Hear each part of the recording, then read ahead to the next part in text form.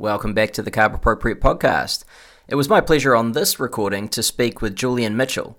Julian is one of the founders of the Life Cycle Company, one of the premium suppliers of mushroom products in the Southern Hemisphere.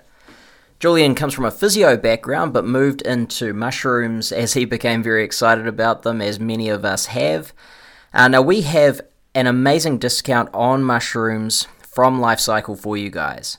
If you go to nutritionstore.online and use the code CA, all in capitals, CA hyphen shrooms, so that's all in capitals, CA hyphen SHROOMS,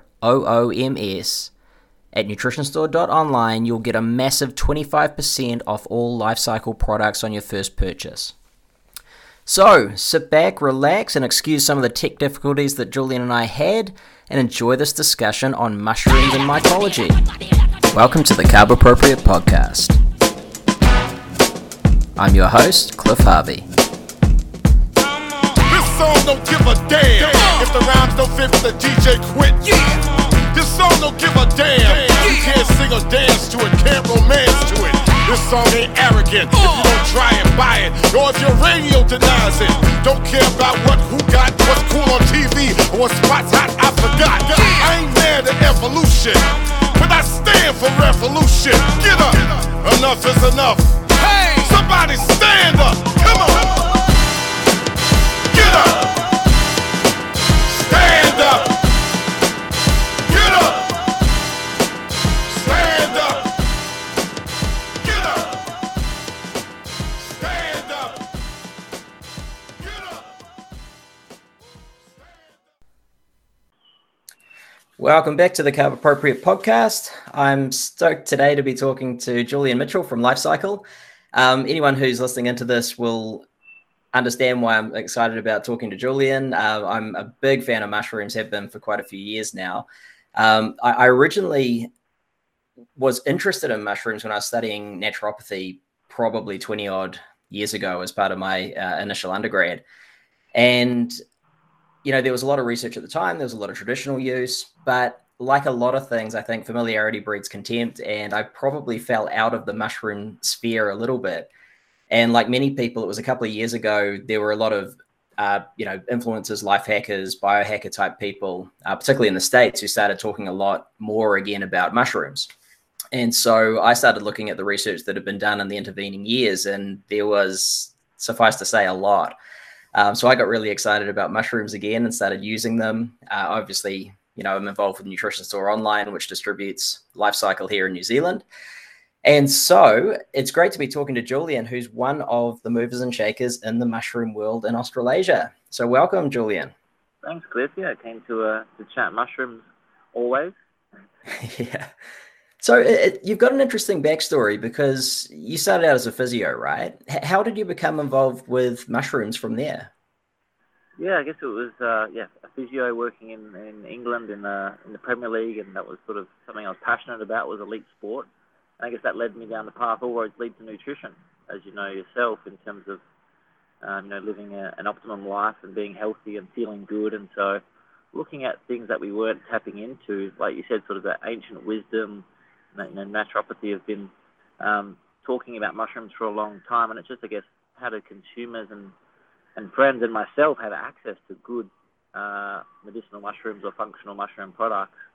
And I guess at that time when we first started, we saw the boom in CBD and hemp, and just the boom and the evolution of people thinking about natural products as a solution to health in the health and wellness space. And so mushrooms we started reading about, learning about, started growing mushrooms off coffee ground to feed the people of Perth where we started and Fremantle, and then very quickly understood the infinite applications and benefits of consuming these mushrooms in a micro level on a daily basis, and begun formulating extracts and powders and then growing these. Now headquartered in Byron Bay, where we have a team of scientists and a great team producing these extracts for Australia and other countries such as New Zealand. Yeah, so I mean, there's a lot to unpack there because you've obviously got a pretty cool backstory yourself, but also, you know, the company has a pretty amazing backstory.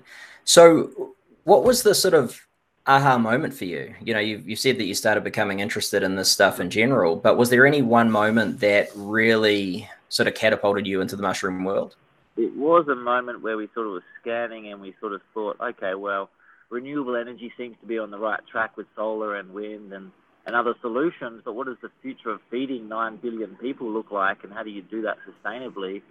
And no one was really, you know, and there's a lot of urban agriculture conversations and leafy greens, and that's great. But, you know, what is that protein source, that really nutrient-dense source of food that we can substitute quickly and naturally without thinking of things growing out of a lab, like you may be seeing in Silicon Valley at the moment, a lot of lab-based meats and things, and all very interesting. But working with nature, I think, is really at the core of what we believe in.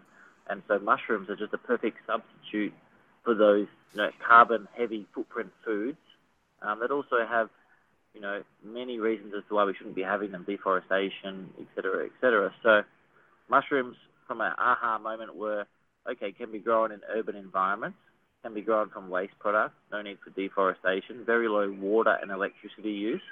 I mean, talking less than a residential home to grow a commercial output to feed a community or a town, and no chemicals required. So it was just ticking all of those boxes, and no one was really doing a lot in this space.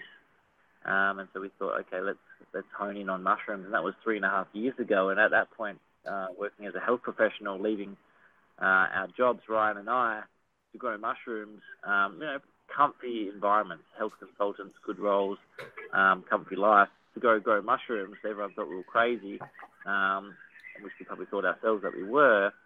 But you know, now it's definitely moving into the shroom boom, which is great because that's what we sort of hoped would happen. And people are wanting healthy options like mushrooms, both as a food, but also as a human optimization piece in their smoothies, in their coffees, in their shakes and things like that. So we're excited that you know, things have unfolded the way we hoped they would.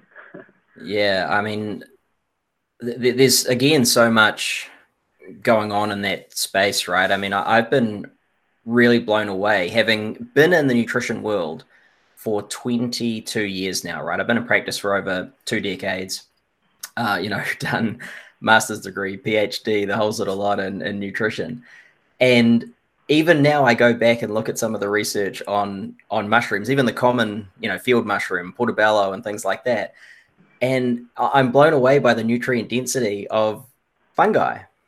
It's crazy. And I think we can often forget about it, both as naturopaths, nutritionists, whatever. We can forget on how many levels mushrooms are working, from nutritionally through to medicinally, and then all the other stuff that you mentioned as well with ethics and sustainability. Yeah, yeah. So your story there is pretty interesting. Are you guys still growing mushrooms on the coffee grounds now? Absolutely, yeah. So we have, I guess, one of our key areas is still that same mission and vision, which is how do you produce low carbon footprint food that is a perfect substitute for meat and for other, you know, industries. And that's not saying we need to cut that out altogether. It's just saying we need to think smarter and grow food for bigger populations that, you know, is sustainable for the human diet and for the planet. And so we now have 61 growers across Australia. Oh, wow. That grow for their community. So we enabled 61 farmers, essentially. Understanding we didn't want to just be the only grower in this space, and we didn't believe in having one big farm. We believed in having a decentralized network of farms across Australia. And so we have these farms in, you know, Melbourne, Sydney, Brisbane, major cities, but also in rural towns. And so now they, you know, sell their mushrooms to local cafes, restaurants, communities, neighbours, farmers markets. And so that's something we are very focused on still doing, and are very passionate about doing that and rolling that out into North America later this year. So that's exciting. And that's all grown off coffee ground, and even the mushrooms that we put into our extracts, our liquid extracts, are all grown in northern New South Wales in pristine environment of Byron Bay. Byron Bay, I have never been to New Zealand, but I know and understand New Zealand to be, you know, very high caliber in terms of its, you know, it's ethos on food, it's ethos on sustainability, it's understanding of eating locally grown food. So Byron Bay is very much in alignment with that. So that's where we grow our food and our mushrooms, particularly for our extracts. And that's pretty unique, right? I mean, I've obviously been involved in the supplementation business for a long time. I mean, I'm an owner of several, or part owner of several supplement companies, and it's very rare to have that, locally grown, ethically grown, organic, sustainable, all those things basically encapsulated in one. I imagine that was a very difficult thing to get set up initially. It's definitely a lot harder, but it's definitely, I guess it has its benefits as well, in the sense that we believe in the potency of our products and the benefits of them, because we have a biotechnology engineer and a nanotechnologist. And, I'll be honest, 3 years ago I didn't know what either of those two job professions meant or what they do, but they work in our laboratory creating the cultures, which then is almost like the seed for our mushrooms, and just growing optimum healthy environment mushrooms, which then that potency carries over into the products, and just understanding that whole supply chain. And I think the more you can be upfront and tell that story from seed to end product, you can trust your product, and you can, I guess, have trust from consumers because of that. And that's what we believe in. And it's just, again, building a company, building a supply chain that we believe in and that we would want to see as a customer. And when I'm buying other products, whether that's hemp seeds and things like that, that's what I'm looking for personally, is that whole supply chain. And I just think transparency, now that we have social media, if you're not transparent, then it's very hard to win trust. And then there's always questions around that, because there's just been a history of companies maybe potentially not doing things the right way, and leading consumers down the wrong path. But I think everyone's well-meaning, and I just think, that's the future of food, is that vertical integration, from not just being a marketing company, but from being a farmer as well. So, at the crux of it all, we're mushroom growers, mushroom farmers, but it's under the guise of biotechnology. And biotechnology can mean many things. It can mean GMO cropping and GMO foods, but for us it means working with nature, facilitating natural processes as much as possible, adding as least as possible to our products, and so we don't have any numbers or anything on the back of our packaging. It's all, whole foods, whole fruiting bodies, all of those things that carry the potency. Yeah, and you mentioned before that you're enabling other people to grow as well, and that's a pretty interesting business model, because some people might say you're practically enabling people to compete with you.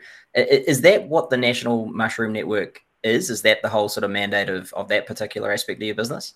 Yeah, it's about understanding how do we, very quickly, overnight, go from having so much heavy footprint foods to having the solution. Because when I worked, after being a physio working in the Premier League, we worked as health consultants, Ryan and I, and we were advising on what to eat and things. But I guess then we stepped into the fact of, okay, we need to provide that solution as well. And so how do we provide that solution tangibly for Australians, so we can hopefully, we've got 61 growers, but hopefully by the end of next year we'll have 150 across Australia, and so most people can go in their local town, in their city or their community. Okay, there's a National Mushroom Network grower. I know that those mushrooms were grown close to here, from coffee waste, very little water use, etc., etc. And it's a healthy substitute to put into your risotto, to put into your stir fry, to put into whatever it may be. And so empowering the network, I think helps our business, rather than, like you said, are you empowering competition? We don't see it that way. We see it as mushrooms needs to grow significantly into the human, or into our diet and into our access, in the sense that people can access them wherever they are easily for the right price. So we'd rather be a mover in that space, rather than thinking this is our pie, we've got to hold on to this pie. Let's grow the pie in the sense of more mushrooms, the better. Yeah. Because mushrooms, I mean, are they relatively easy to grow? Because I've read a little bit about mushrooms, obviously, and it seems sometimes when you're reading mushroom growing guides and handbooks that it's actually pretty complicated. Is that fair, or is it actually an easy thing to do? That probably links back to these very foreign names, biotechnology engineer and nanotechnologist. And when Ryan and I first started, we were growing, in our garage, and then in the vacant wine cellar we had in the house, and many problems, many issues of contamination, throwing a lot of substrate away and making many mistakes. And then we refined that process, but then going to a better level and getting consistency and having that commercial model, it definitely required a lot of science. And so we don't lead that space now. But we are very well across, the processes within growing from coffee ground. And there's been a number of companies around the world growing from coffee ground, and many over time have moved away from coffee ground because it's very problematic. But the reward is there in the sense that it's using a waste product, and the mushrooms, from all reports from the chefs, just have more density of nutrition, more flavour, more structure, and so there's definitely a big benefit in growing from coffee ground. And so we persisted, and we bring on expertise, and we believe we've got the formula now and the process down pat. But yeah, starting off, it can be very hard. Yeah, and that same process is what you're enabling other people to do as well. Exactly. Yeah. Okay. Cool. So it's a pretty exciting time for mushrooms at the moment. What do you find most exciting about the whole mushroom movement? That's a great point. There's a few movements running parallel. In the sense of a mushroom coffee, or adding lion's mane to your smoothie and things for optimization of, mental clarity and focus and better REM sleep, better deeper sleep. These benefits have been shown in the research for many years. I'm sure you've read it, over and over again. And so that's coming to the forefront now. It's sort of the time. Everything has its timing, and that's happening. That's exciting to see that happening, and to be able to produce a product that we truly believe is high quality, and grown, locally in Byron Bay.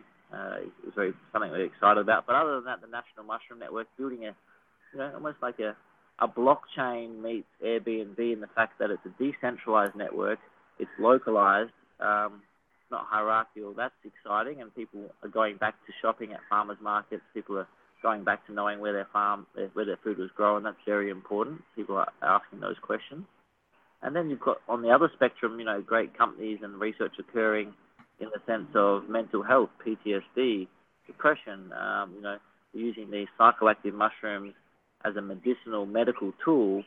All that research is taking place now, and that will build a body of evidence to then inform treatment of the future for PTSD, for depression. We're not doing anything in that space, but very aware of it, very interested in it, in the sense of it's something that, as a society, we need to evolve. We need to look to these solutions. And so nature always has the solutions. It's just whether we're smart enough to apply them and adapt them in the right way. That's exciting. But yeah, it's also a matter of how do we move away from unsustainable methods and farming practices to feed ourselves, which is something we're very passionate about. Yeah, I'm glad you brought up the psychoactive mushroom research.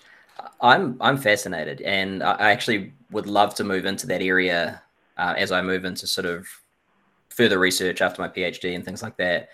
And I think there's just so much potential there. What do you think is going to happen there in the next, say, 5 or 10 years? Do you think we're going to see mushrooms actually applied for the treatment of depression or PTSD? Do you think there's actually going to be enough of a shift, particularly from a government level, in countries like Australia and New Zealand? I think Australia and New Zealand will be interesting to see.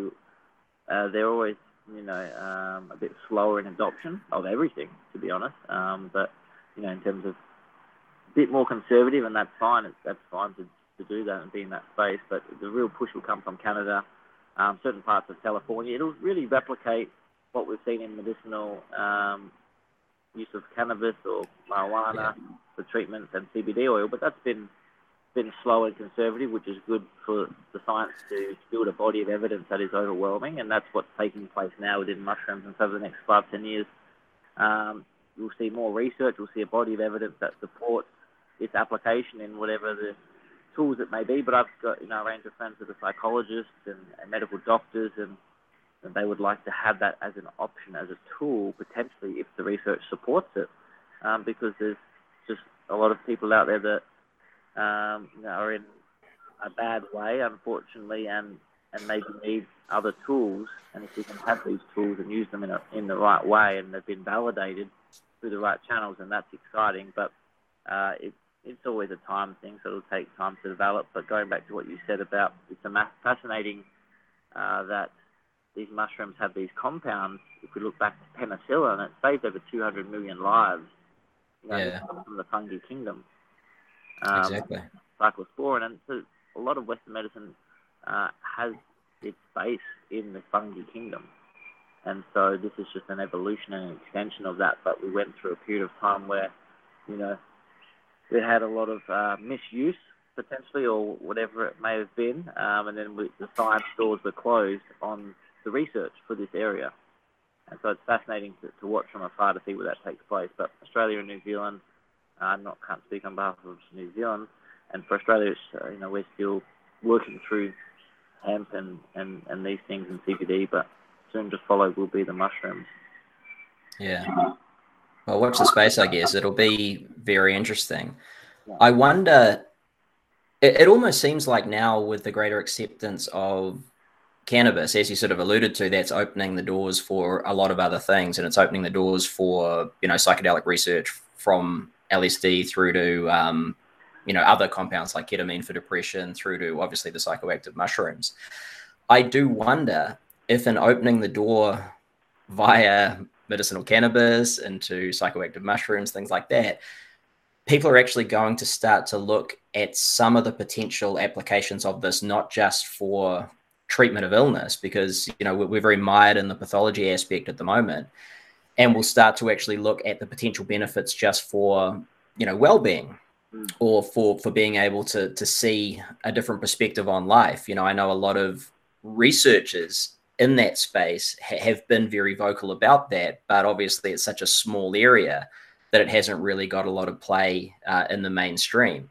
The reason I mention that, and I don't want to sort of get too tangential, but I think so often we look at pathology and we look at health, and basically being, this idea of healthy is seen as being the end goal.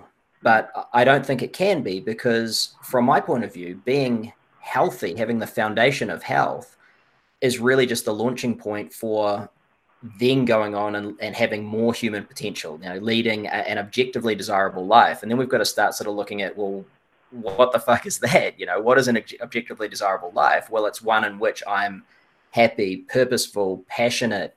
I'm seeing more than just all this mechanistic structural stuff. And I can't help but think the glimpses into something else that people get from psychedelics can play a really profound role in that, if they're used, appropriately, and not just for an escape or for a diversion. I agree, but I think also we need to get the base right, and the base Absolutely. is supporting with the products you have and that you're aligned with, and your research that you're doing, and the base is also just a matter of biohacking our every day through what are we putting into our body, what are we listening to on TV and on the radio, are we listening to TV? All of these things is the base that we need to set the stage for. Yeah. We can't jump to the top of the ladder of these other transformative, experiences that, people talk about, and have been spoken about, from many, many people and throughout history. Fascinating, and I think evolution is a fascinating topic as to how do we want to evolve. What does evolution look like for us, and are we evolving right now? Is our consciousness evolving? Are we thinking outside the box? Are we pushing reality to the way we're living right now? Can we aim for a higher potential for all of us in terms of happiness, meaning, connection to nature, connection to our families, connection to our friends? I think there's a lot of improvement to be done in those spaces, and we need to move out of that reactive model of medicine, which is go see a health practitioner or someone when you're sick. That's I think evolving anyway through the millennial generation and conversations that I'm hearing. That's not where people want to go, and it's about unlocking our potential. And so, what is that pathway to doing that? Definitely, the inquiry into and the research into those tools that you spoke about will be fascinating to see what happens there in the medical world. But then on a day-to-day, what do we do right now? Well, it's about getting the base right through. And we're seeing it now, which is great. Yoga, meditation, these things didn't really exist 10 years in the mainstream 10 years ago. Now we've got amazing apps and things. And so that's setting the stage for what will come. But building the base is important, so we're mature in how we go about it. Yeah, you mentioned evolution, and there are obviously some interesting theories out there about mushrooms and human evolution. From I think people like Paul Stamets and Dennis Leary and others have suggested that perhaps not just mushrooms, but a range of what would you call them, entheogens from plants and fungi have played a role in changing our perception enough that that's been part of our conscious sort of evolution and has played a role in the development of human society. So it's kind of an interesting thing, and I wonder if perhaps there is some additional evolution that we could get out of that. This is it's becoming very topical. Michael Pollan's book, I can't recall the name of that, but he was talking a lot about exactly these plant medicines and tools that were used through shamanic history. And if you tap into the Aztecs and the Mayans and all of these, these historical stories, the use of plant medicines or whatever you wish to call them were used. Documentation of that, so it's fascinating. And so, how do we evolve, and what is the goal? What are we aiming for as a society and as an individual? That's what we need to keep very front of mind. And it's all pretty similar for all of us. It's about connection. It's about unity. It's about living a life of meaning.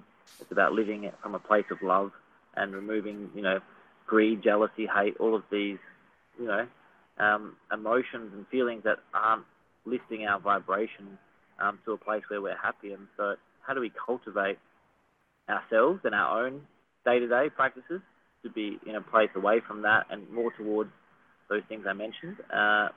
And how do we do it at scale? How do we do it for 9 billion people? That's, I think, something we should be aiming for. And so what leads us down that path? And let's focus on that.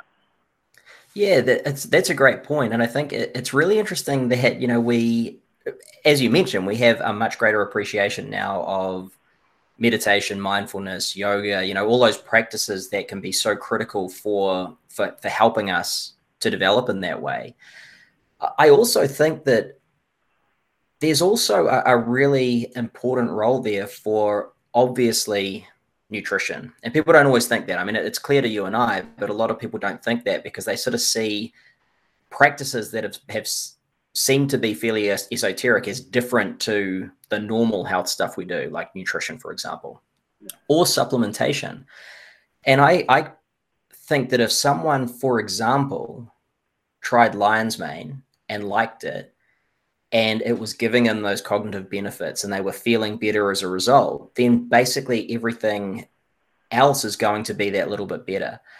And so that's why, I always look at any supplement, because, obviously the mushrooms are often available to people in supplement form, as a tool. It's just purely a tool. It's not a must do, but you can get such profound results for it. I love lion's mane, just by the way. I fucking love that stuff. I think I've taken too many shots to the head from, years of playing footy and boxing and wrestling and all sorts of stuff. And I notice a massive difference in my cognition when I'm taking lion's mane. And that to me was quite fascinating because as a bit of a skeptic, I can look at all the research and say, well, this looks really good. Because when I first began reevaluating mushrooms, I looked at lion's mane first, as a lot of people do. I did a little research review on it, and I was pretty excited by the science, but I'm also very skeptical. So I thought, okay, I'm going to try this stuff and see what I think. And I was blown away. Like, I was seriously blown away. And I love lion's mane for that reason now. If I'm, having to give a talk or, I'm doing a lot of writing, things like that. Before jiu-jitsu, I feel like sometimes if I have lion's mane, I'm in the Matrix, I'm just smashing dudes and doing technical stuff and it's just easy. But, did you find the same sort of thing when you started using mushrooms in that way?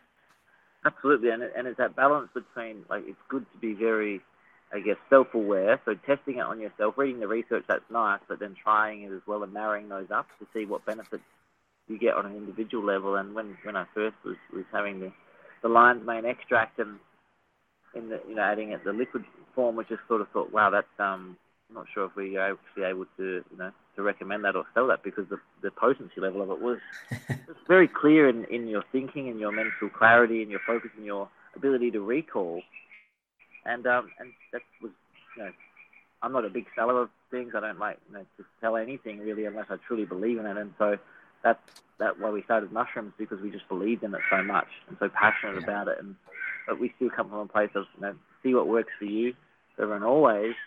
But the lion's mane is part of my daily rituals, absolutely each morning. And what I've also found is my REM sleep.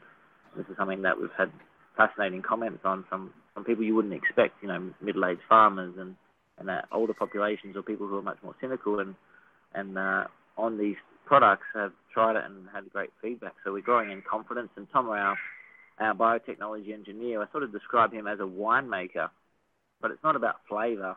It's about just creating the best products that we can create. That is, from where we source our water from, so we source fresh water from the mountains around the Byron hinterland, and just all of these small elements go into making the best product that we can make. And it's great to hear feedback like what you're saying about the lion's mane and how you're getting those results and you're noticing that benefit, because that's what we can hope to achieve. And I think a lot of foods can have these benefits, but mushrooms can play a pretty special role, especially the lion's mane. The cordyceps is another favourite of mine. Have you been noticing any benefits with the cordyceps?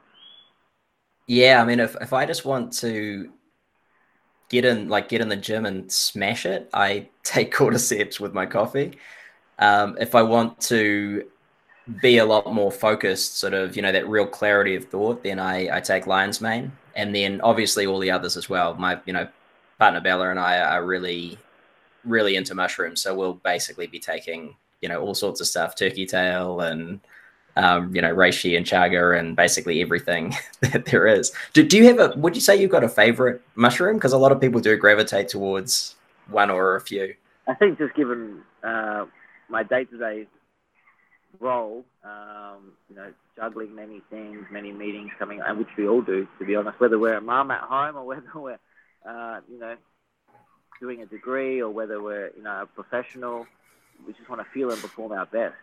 And so for me, lion's mane is just a matter of, it's a tool to help get into flow. Yeah. I just feel like I'm in flow when I'm taking it. And so that's something that, part of the day-to-day basis, I'm having that in the morning in my coffee or my tea. But even now, I've reduced my coffee dramatically, just having lion's mane and cordyceps in the morning in a smoothie. I see amazing results, and I'm not seeing lag in the afternoon, which is important. That between 2 and 5 p.m. where you may have those decline in energy and be less productive, you're just sort of flying straight through, which is nice. Yeah, we're finding as well clinically a lot of the synergistic benefits of a lot of the new movement products. I don't know if you guys know, but I did my master's degree in medium chain triglycerides. So basically my master's and doctorate was in ketogenesis, eliciting ketosis and things like that. Yeah. And we did some of the, it was at the time the only research that had been done on things like keto flu. But moving on from there, we've been working clinically a lot with traumatic brain injury patients and, post-concussion and elite level athletes. And we're finding the combination of mushrooms, in particular lion's mane, with things like medium chain triglycerides or exogenous ketones, just a complete game changer. The results we're getting with TBI patients from that combination of ketones and lion's mane is incredible. People going from being debilitated sort of 4 days a week to being debilitated 4 days a month, and then, improving pretty rapidly. Return to play, return to work, all that kind of stuff. It's quite profound. And so I'm really encouraging a lot of our students at AUT to start looking more at both those areas, both ketosis and, ketosis, ketones, and mushrooms, for a lot of those clinical outcomes. And so we're starting to see people from sort of physio backgrounds and whatnot really looking at that for return to play, return to work. And if I was a physio today, I mean, I would be practicing a lot different to what I was taught. And that's actually what our professor said, you know, if what I taught you today is what you're practicing in 5 to 10 years' time, you're probably out of date. That was probably the wisest thing I learned at uni. It was things constantly are changing and evolving. You need to be doing that as a practitioner and even as an individual. And so I'd absolutely be recommending work with stroke patients on my practice and different things like this. That nutrition piece in critical care and acute care and recovery, it's really not, there's so much opportunity for improvement in that space.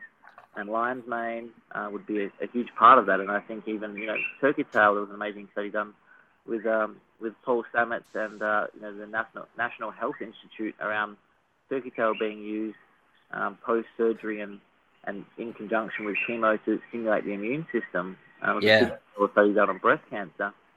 Very exciting stuff, very early days. We're not in the space of, you know, making claims and that, but the research that's starting to support that is exciting, and that research that you've been uncovering is very exciting. We also had a doctor who specialises in multiple sclerosis.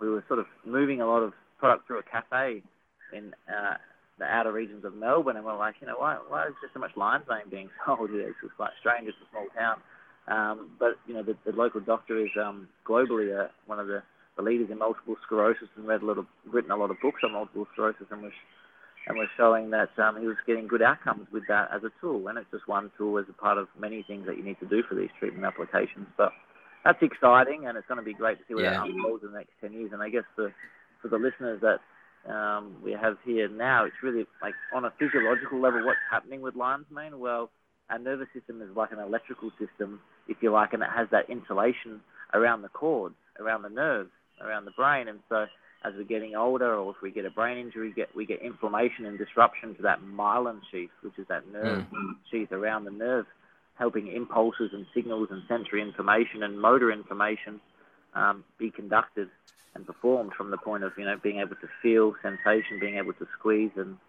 things like this get disrupted through concussion, even to the point where, you know, recall and memory gets disrupted as well. And that's a huge issue in contact sports, you know, long-term prognosis for these athletes in NFL and other things. So what can people do, and what can the normal person do to optimize their nervous system and brain? Well, it's keeping a healthy nerve sheath around the nerve so they conduct really smoothly, and that's what lion's mane has been able to sort of show from an academic level and a research point of view, that it helps remyelinate the nerve sheath, helping with smoother conduction of impulses, meaning more in tune with sensory information and motor output as well. And so, you know, if you see maybe your parents, or you haven't had as much sleep one night, and then you're like, okay, where did I put my keys, or what was I going to do?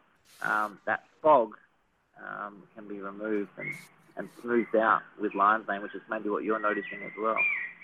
Yeah, and also, I mean, just even the gross effect of, you know, gross neurogenesis. I mean, when I studied first time around, when I did my first undergrad back in the late 90s, we were basically told, as I'm sure I don't know when you studied, but you may have been told the same thing, that basically once you destroy neurons, they're gone.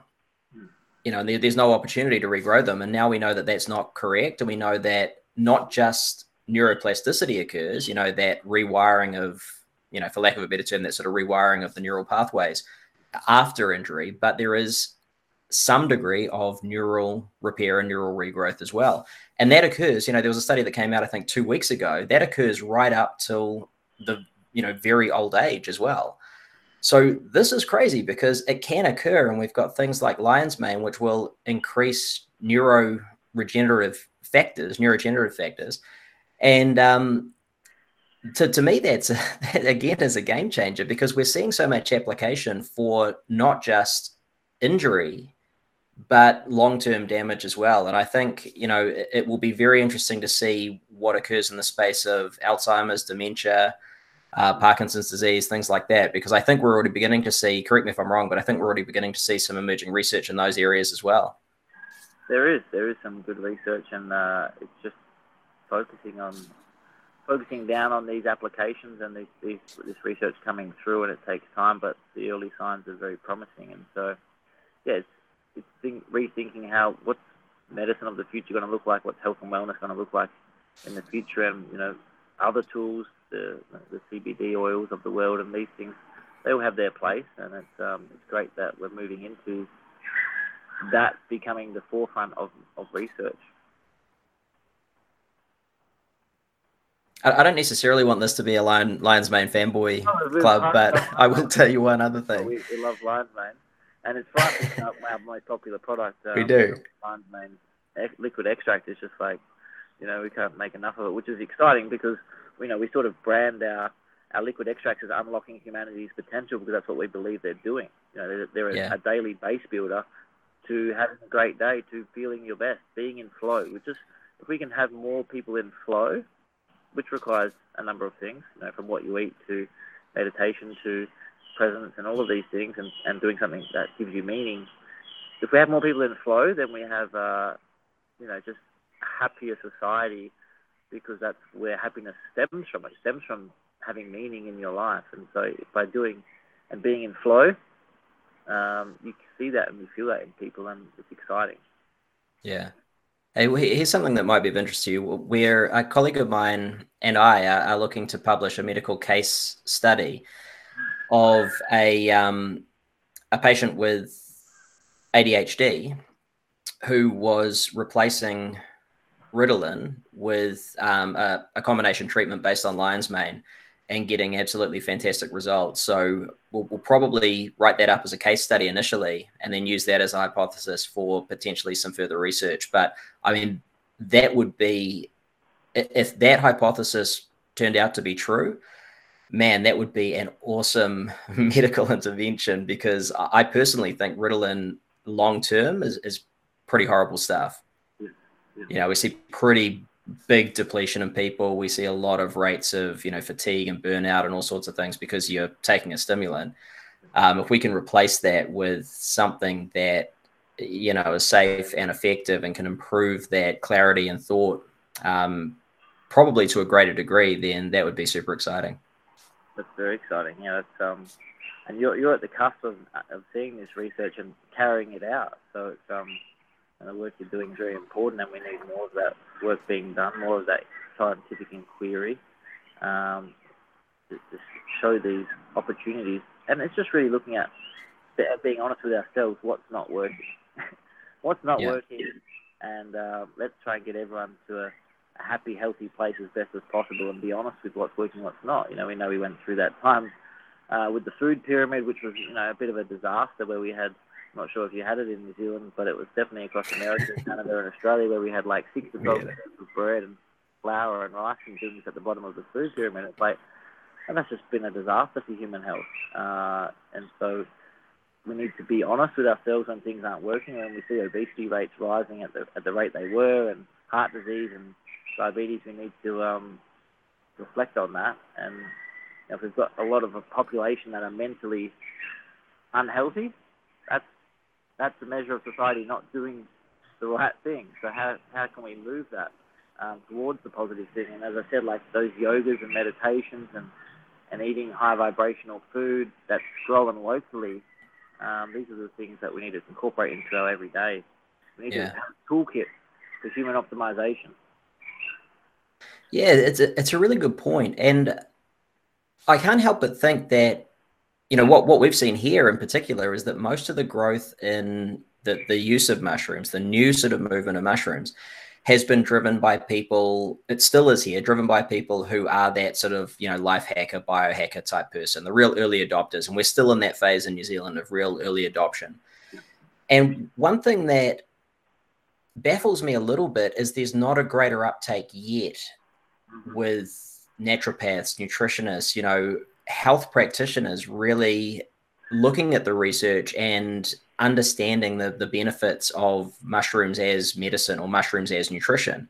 Is that something you've seen, or is that something that's probably specific to New Zealand at this stage, because we're probably a little bit behind the behind the times? It starts in pockets, and I think there's pockets around the world that influence like the large portion of where things are going to roll out. If you look at Silicon Valley as an example in software and hardware, and all the just a hub of companies that have changed the way we operate on a daily basis. Well, Silicon Valley, I mean, is a hub for a lot of this stuff too, right? I mean, a lot of the early adopters for nutritional movements, for mushrooms, for supplements are in that set. Absolutely, and so there's those hubs. I think Amsterdam would be a hub. I think California in parts would be a hub, and I think Byron Bay is very quickly becoming a Silicon Valley of food because there's amazing other products around there, and the local ecosystem there gets it. You don't have to talk to them about mushrooms. They've known mushrooms for 20 years. Yeah. It's something that's growing locally, and that they can, they're probably one of the harshest critics is our neighbours and our local community, which is great because it makes us raise the bar for the rest of the world and set that standard. But it definitely happens in pockets. There's that early adoption, then there's that sort of lag period, that plateauing, and then it really gets that mass adoption. And so, maybe cafes or shops that, we were talking to 12 months ago were like, oh, no, we don't really see this fitting into our, store. And now they're all calling us saying, okay, And so there's just a different period of lag time depending on what people are consuming in terms of information and where they're consuming that information from. But, if you listen to Joe Rogan, if you listen to Tim Ferriss, if you listen to, yourself, if you listen to, the leaders such as Dave Asprey, these guys are the ones out the front pushing the envelope in terms of this is where we need to go, guys, which is exciting because these guys have huge audiences, and then it follows from there. But is it dripping down into the medical world, into the professional world? Not yet, maybe because that moves slower. And it takes the people up the front, and also they're very busy. I remember being a physio. It's very hard to keep up with the research. And so if they can plug into a podcast such as yours to get that download, amazing. So on that note, as it starts to drift out into health practice, have you seen that, that there are mistakes that people are making with mushrooms, or do you think that there are sort of common things that people are maybe missing the point of when it comes to the use of mushrooms? Well, I think for our use of mushrooms, it's really just, an application for increasing, the flavor of your product or the flavor of what you're consuming and giving that mushroom, flavor with the lion's mane, like a malty caramel flavor, which is nice, and they all have a different distinct edge to them. But then it's also a matter of, just how are they optimizing that health and wellness space, that preventative space of health. That's where we're hanging out, and that's where we're very focused as a business in that space. But in terms of, I guess, that, can it treat this or can it treat that? It's very early to say definitively, because I guess you need to go through those heavy-duty research and see that, and it just takes time. Yeah. On that, those early studies that you've been showing, very exciting. And it's not being religious to science either. That's the balance. Yeah. And it must be in a double-blinded RCT, randomized control trial, and it must be this and it must be that, because there's also a lot of biases within science. And that's what we've been able to show over the last 30 years, is that, there's been the influence of big business on science. And so we really just, as individuals, as consumers, the healthiest thing we can do is question. Question, try for yourself, see if it works for you, rather than stumble blindly into the traps of marketing. That's one thing that, as a consumer, I would propose to other people, and I think we're naturally doing that now because we're just not finding results with certain things, so that's good. Yeah, and I think there's an aspect there of that desire to thrive, right? You notice that a lot of those people you mentioned, like, Joe Rogan and Tim and Dave Asprey, they are the archetypes of that, the people who want to truly thrive and they want to get every little benefit that they can. Now, obviously, we need to be circumspect because we want to make sure what we're taking is safe. Apologies. And the friends, I'm not sure if they're coming through on the podcast, but... they will be, but that's okay. We'd expect that. Anyone from Australia that we talk to, there's always got to be like a galah or something in the background. Exactly. Yeah, so it's an interesting sort of interesting process. like I mentioned before, where if there's pretty strong, even if it's preliminary, pretty strong evidence for something, and then you also notice benefit yourself, the other aspect should be, well, what has this thing been used for in the past? Or, has it got a long history of use? Is it a traditional medicine? Things like that.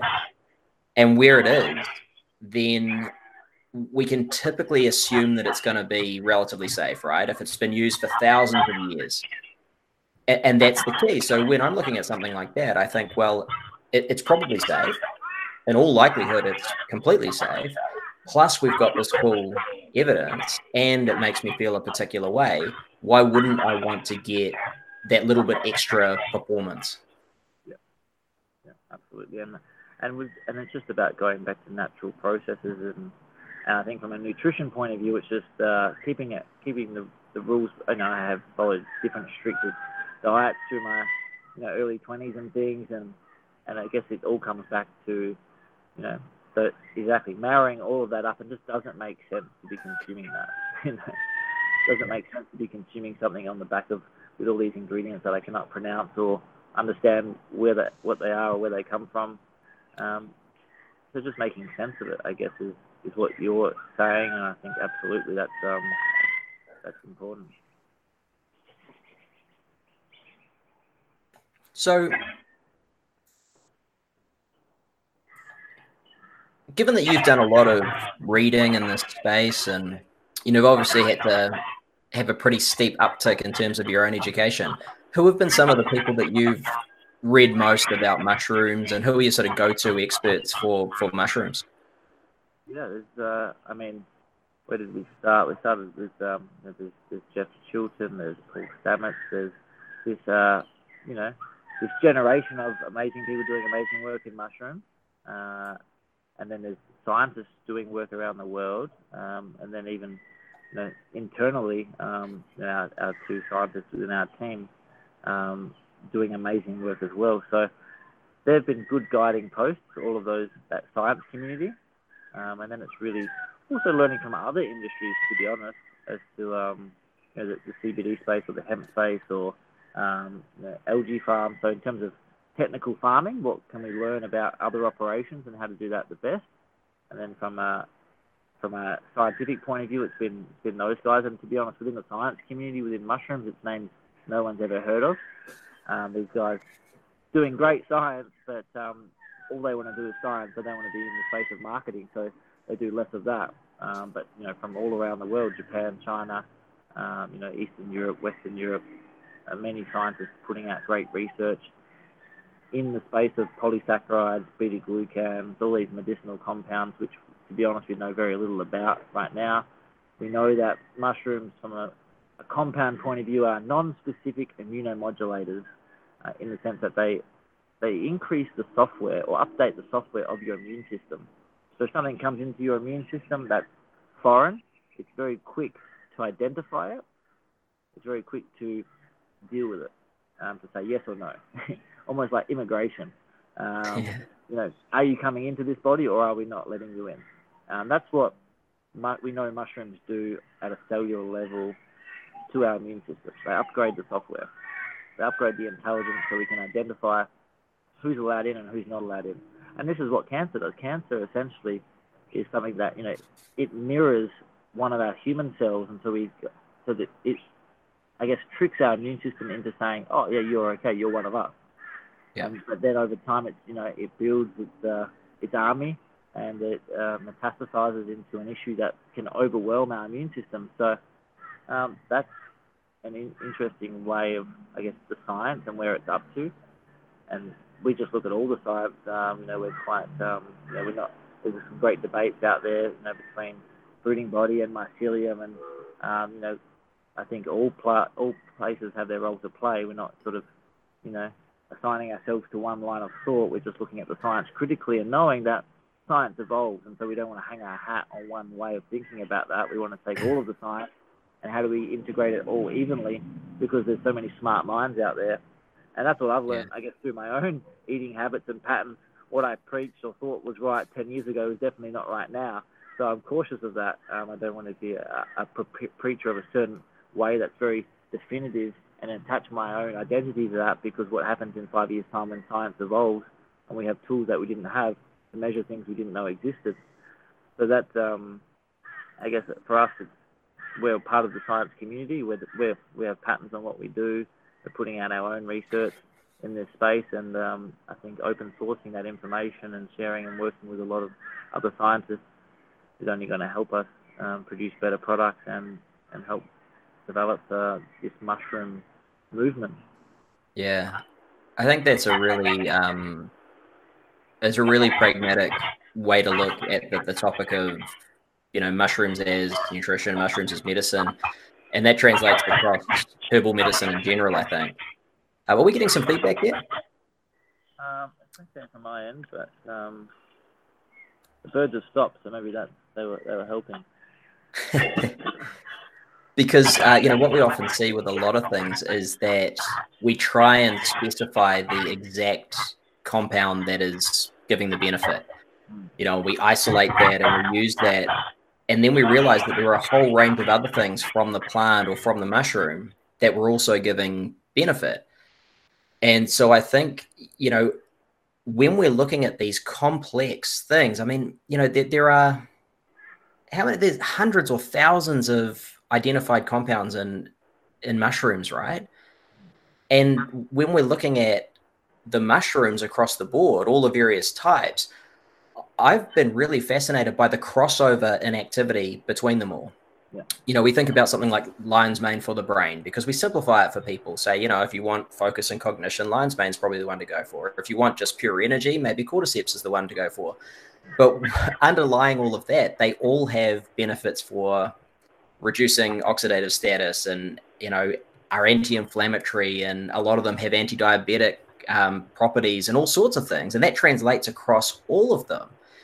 And I think if we try and specify too much the particular compound that gives us the benefit that we associate with that mushroom, we'll then lose all the rest. And I think that's probably fair to say about isolating one part of the fungi as well. And I know I mispronounced that as well. Yeah. And typically biotechnology engineers and nanotechnologists work in the medical world developing, you know, therapeutic medications, and that's what they spend a lot of their time doing. And the premise there is, what is that compound? What is that single compound that is causing that effect? And I think, you know, humans have been a bit overconfident with that to say that, oh, we can identify the compound that does that.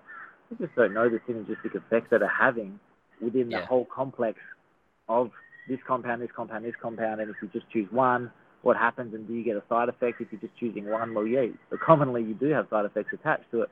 So I guess we're just taking a humble approach to knowing, not being able to identify that and think that that's the path forward. The path forward, like you said, is that synergistic effect. But fascinated by that synergistic effect that comes with having, for example, some lion's mane with some B3, or some lion's mane with what you were speaking about with ketones, or some lion's mane or some cordyceps with some hot, dark chocolate. You know, that's what I've got here: lion's mane and ketones. And MCT oil, you know, so amazing. Like those, that's where we want to be hanging out and identifying those synergistic patterns, not trying to isolate it down to one compound, which commonly in the world of mushrooms gets isolated down to beta-glucans, and nanotechnologists is doing a PhD on beta-glucans right now. And, you know, the conclusion really within the scientific community is that, you know, as I mentioned before, as a whole, they upgrade the immune system software. So you can be better at identifying you know, bacteria or issues that may come in, and that may lead to a cold or flu, or may lead to you feeling run down, and that's because your immune system is overactive and you know, using all of its energy to fight off this foreign, you know, infection or whatever it may be. But beyond that, we can't be precise and confident enough to say this beta-glucan does this, because there's so many. And so going back to the research part, which I think is a story forever and always, is that there's always more research to do. What we know now, we probably will be wrong in a few years' time or later on. And so what do we go back to? Well, we go back to, where was it grown? How was it made? Do I feel good having it? Et cetera, et cetera. That's sort of where we like to work from. Yeah. So I know you alluded to a few of the things that you do with mushrooms early on in the cast, but to sort of summarize for a lot of the people out there how you can use mushrooms. How do you use mushrooms on a day-to-day basis? Like in what form and when do you take it? So run through a day for us. Yeah, sure. So I have access to a lot of mushroom products. So that's great. never short of that in the cupboard. But really, what I've sort of honed into, what works for me is the lion's mane cordyceps liquid extract. I'm having each morning into a tea, a non-caffeinated tea, or into even apple cider vinegar in the morning as a first drink that I have on an empty stomach. But definitely the cordyceps lion's mane on an empty stomach in the morning or into a tea. And I do have a bit of like 90 to 95% cacao. With that, I find that gives a nice, it has L-theanine in the cacao, which is a cousin of caffeine. It's a lot gentler, so it does definitely give you an uplift of energy. And I think there is an amplification that I feel just subjectively. There's a amplification effect between those two with the mushrooms. You mean theobromine? Yeah. And so then really, mid-morning, I may have some turkey tail, or mid-afternoon have some turkey tail and shiitake. So, turkey tail is an amazing prebiotic. It's got the PSK and the PSP, polysaccharide crescin and polysaccharide peptide. These two compounds help stimulate healthy gut bacteria at the core of it. And the shiitake is just I guess the easiest way to put shiitake would be a beauty mushroom that you find in a lot of Korean cosmetics, a lot of high-end Korean skincare, for its amino acids. So not amino acid, but IMINO acid. And this is a building block for keratin. Keratin is healthy nails, healthy skin. And finally, what I noticed, again, subjectively, is just the speed in which your nails grow, the speed in which your hair grows, and the strength with which you have in your nails is I found fascinating with the shiitake. Interesting. We get reported on, and it's just, and as we know, shiitake mushroom has been a part of Eastern diets for a long time for its taste profile, its health profile, and so being able to have that in an easily accessible form is great. That there's huge questions and around mushrooms coming from fruiting bodies coming from some countries such as China, where they absorb their environment. Essentially, mushrooms are sponges of their environment, and so being able to have it in a liquid extract form to get that dose, to get those benefits, growing from Byron Bay is something we're very passionate about and believe is a good option for consumers. And then the reishi is an evening one for me, so that's something I add to a tea in the evening. It's subjectively very calming, immunomodulating, so it supports stress, and that's something that I have each night. So that's my day. But again, the cordyceps lion's mane I also tend to cycle in the sense of not having 7 days a week. It's like caffeine. You shouldn't have caffeine necessarily 7 days a week if you want it for its performance benefits. If you want it for its taste, have it all the time. Have 4 coffees a day. Have it before bed. You'll lose your sensitivity to it. But if you want to get the benefit of it from a performance point of view, don't have it all the time. Interesting. So that's a nice little summary. I think I probably do a very similar type of thing, using lion's mane, or I actually alternate often between lion's mane and cordyceps, like I said, depending on what type of effect I want.